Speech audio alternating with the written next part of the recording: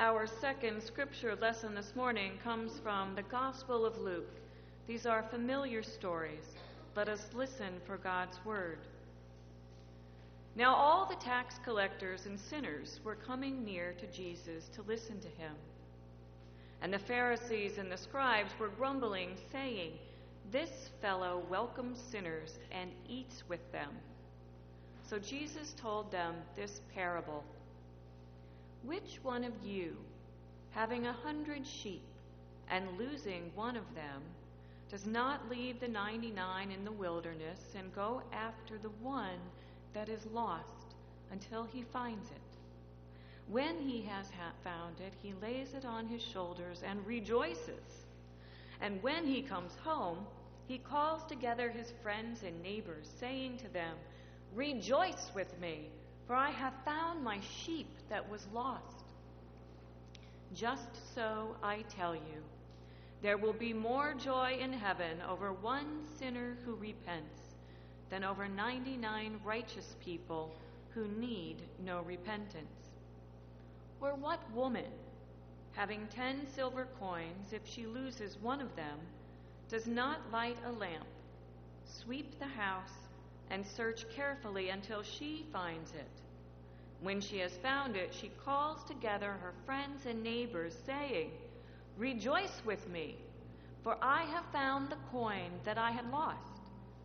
Just so, I tell you, there is joy in the presence of the angels of God over one sinner who repents. The word of the Lord. Let us pray.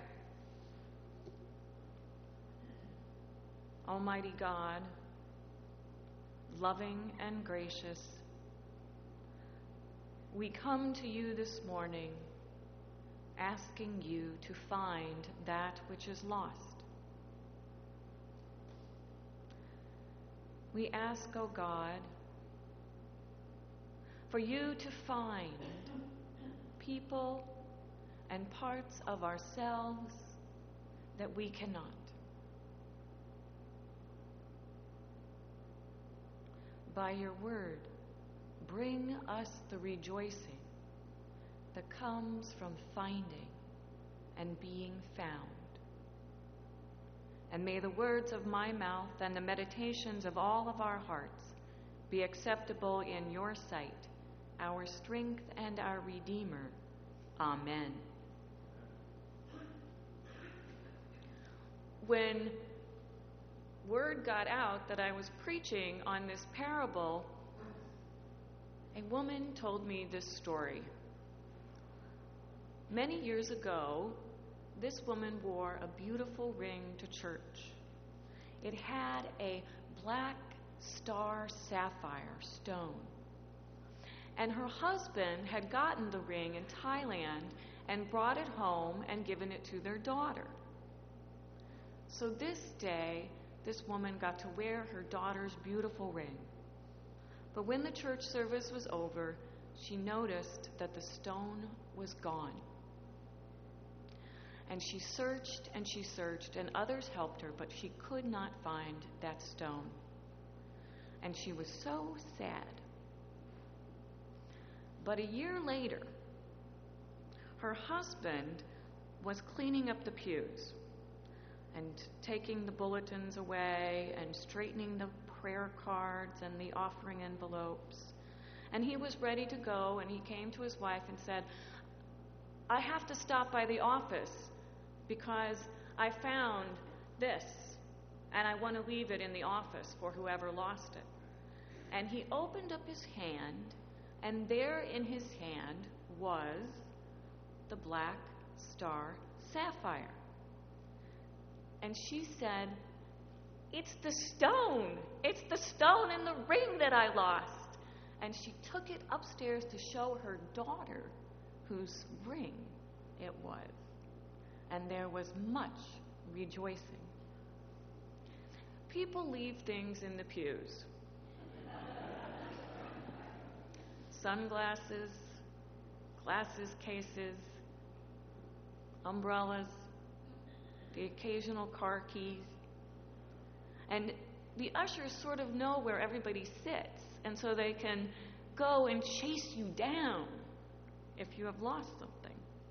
And we have people coming back and calling to church, I lost my bracelet. Did anybody find it? But I think what we generally come looking for at church are the things not that we've lost here, but the things that we've lost out there. We come to church looking for lost hope, lost faith, lost courage, lost strength, because this is a place where what is lost can be found. The story that Jesus tells is the kind of story that will get him killed. It seems like innocuous little vignettes about a sheep and a coin, but it is scandalous and angering and dangerous that Jesus tells these stories. Why? Jesus in the Gospel of Luke has just shared a meal with the Pharisees. He has been at their house, and sharing a meal in ancient Palestine creates a covenant, creates a social contract. When you have a meal in someone's home, you are under their protection. You have aligned yourself with that person. Jesus leaves the Pharisees' house, and he goes and eats a meal with cheats and crooks, the tax collectors and the sinners. Jesus aligns himself with the tax collectors and the sinners. And the Pharisees see that, and it shames them. The one with whom they had aligned aligns with those who will have nothing to do with the religious establishment. They don't care about the game, and they don't care about the rules. But they do like listening to Jesus. The Pharisees are angry, and Jesus angers them more. And let's listen to what Jesus does in these stories. They're parables, which means that they are a special kind of story that is meant to have a bite, that is meant to overturn some way of our thinking. So let's see what Jesus does. Which one of you, having 100 sheep, we're sheep owners, we have a vast wealth. Which one of us, having 100 sheep,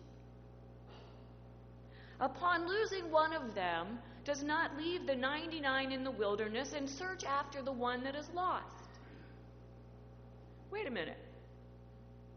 We're not the sheep's owners. We're shepherds. Dirty, despised shepherds. Shepherds who would sit there with the tax collectors and the sinners because that's what people thought of them. And the Pharisees are backing off now.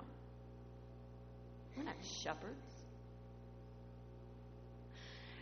And when that one sheep is found, we not lay it on our shoulders and rejoice and come home and invite friends and neighbors to rejoice with us, saying the one that was lost is found. And Jesus really gives the kicker. There will be more joy in heaven over one sinner who repents than over 99 others who need no repentance. And Jesus has flipped this story. God is the despised, dirty shepherd. And that's offensive to the Pharisees, as well as being cut out of the story. By the end of the next story, the Pharisees will hear very clearly that Jesus says that God would rather sit with the crooks and the tax collectors than be with them. The only place in the story for the Pharisees is if the Pharisees are willing to come to the party of rejoicing for that one sinner who is found, with a God who will stoop down to become a shepherd. And as if that story isn't enough, Jesus goes on to talk about a woman who lights a lamp and sweeps her house to find one coin. Now, it costs money to light a lamp. She's searching at night. She could have waited till the daytime when she didn't have to pay money for the oil in the lamp. And then in the middle of the night, she goes out and invites over her friends and her neighbors and throws a party that probably cost more than the coin was worth. No one would do this. No shepherd would leave 99 in the wilderness at risk to go find the one. No one but God. Do you see how Jesus flips the story? That parable gets us. It pulls the rug out from underneath our feet. And that has to do with repentance.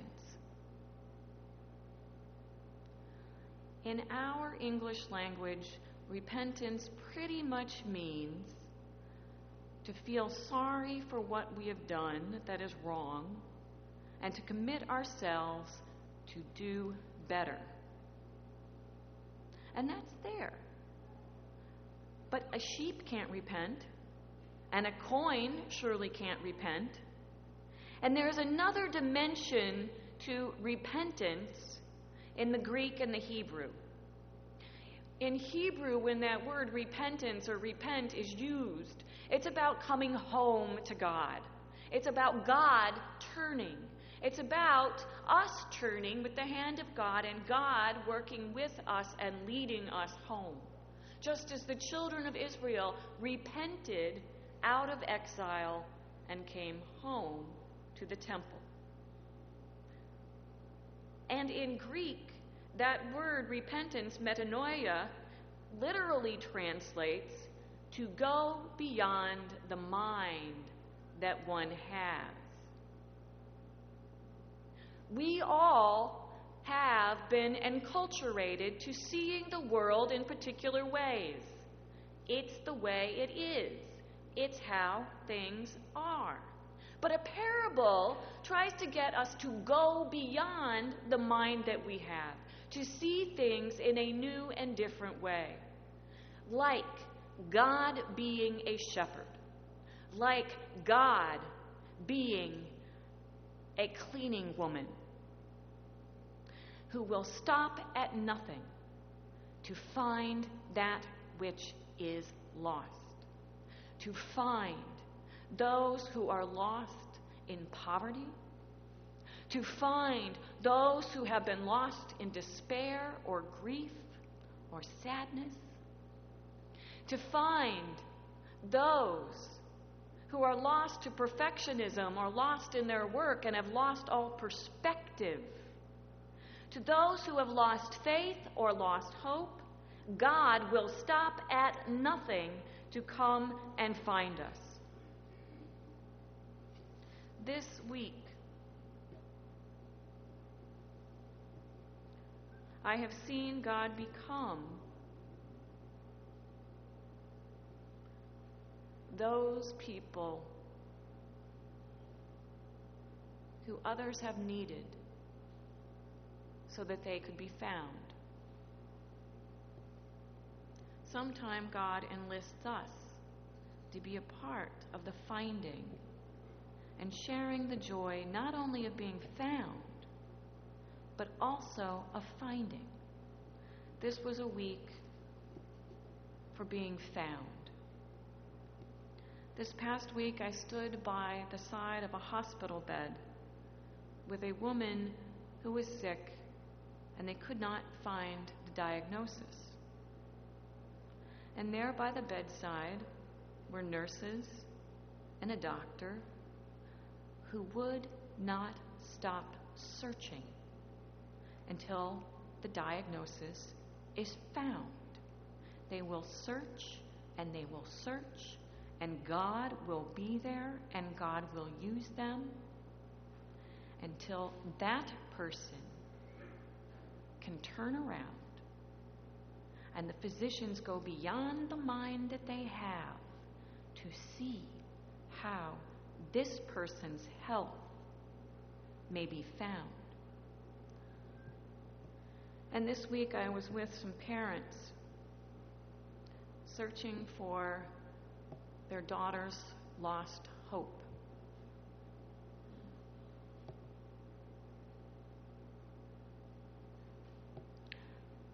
And knowing that they will not stop, that God will use them and God will be with them, searching and searching and searching. And that one has begun to be found. And there's another story about a family and a young person who became lost in confusion and fear when contacted by our court system and didn't know what it was about. And a woman began to search for them for answers and found them and took away the confusion and found clarity and found what turned out to be incredible joy. This is our God, who will become whoever we need to find us, who will enlist us to be part of the finding. A God who will not stop searching until there is rejoicing. A God who will use us in seeking and finding and sharing with the joy of angels. Sometimes when we're walking on the street, and especially if we have a little child with us, and there's a penny on the ground, what does that child do? They hold it up and say, "Look, look, I found a penny. Look, look, I found this." Let every penny in your pocket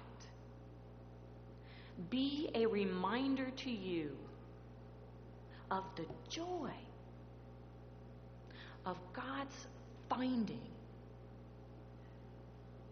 And know that you are found in God's love and God's grace, and whatever is lost, however lost, God will not stop searching in this life or the next until all are found. Amen.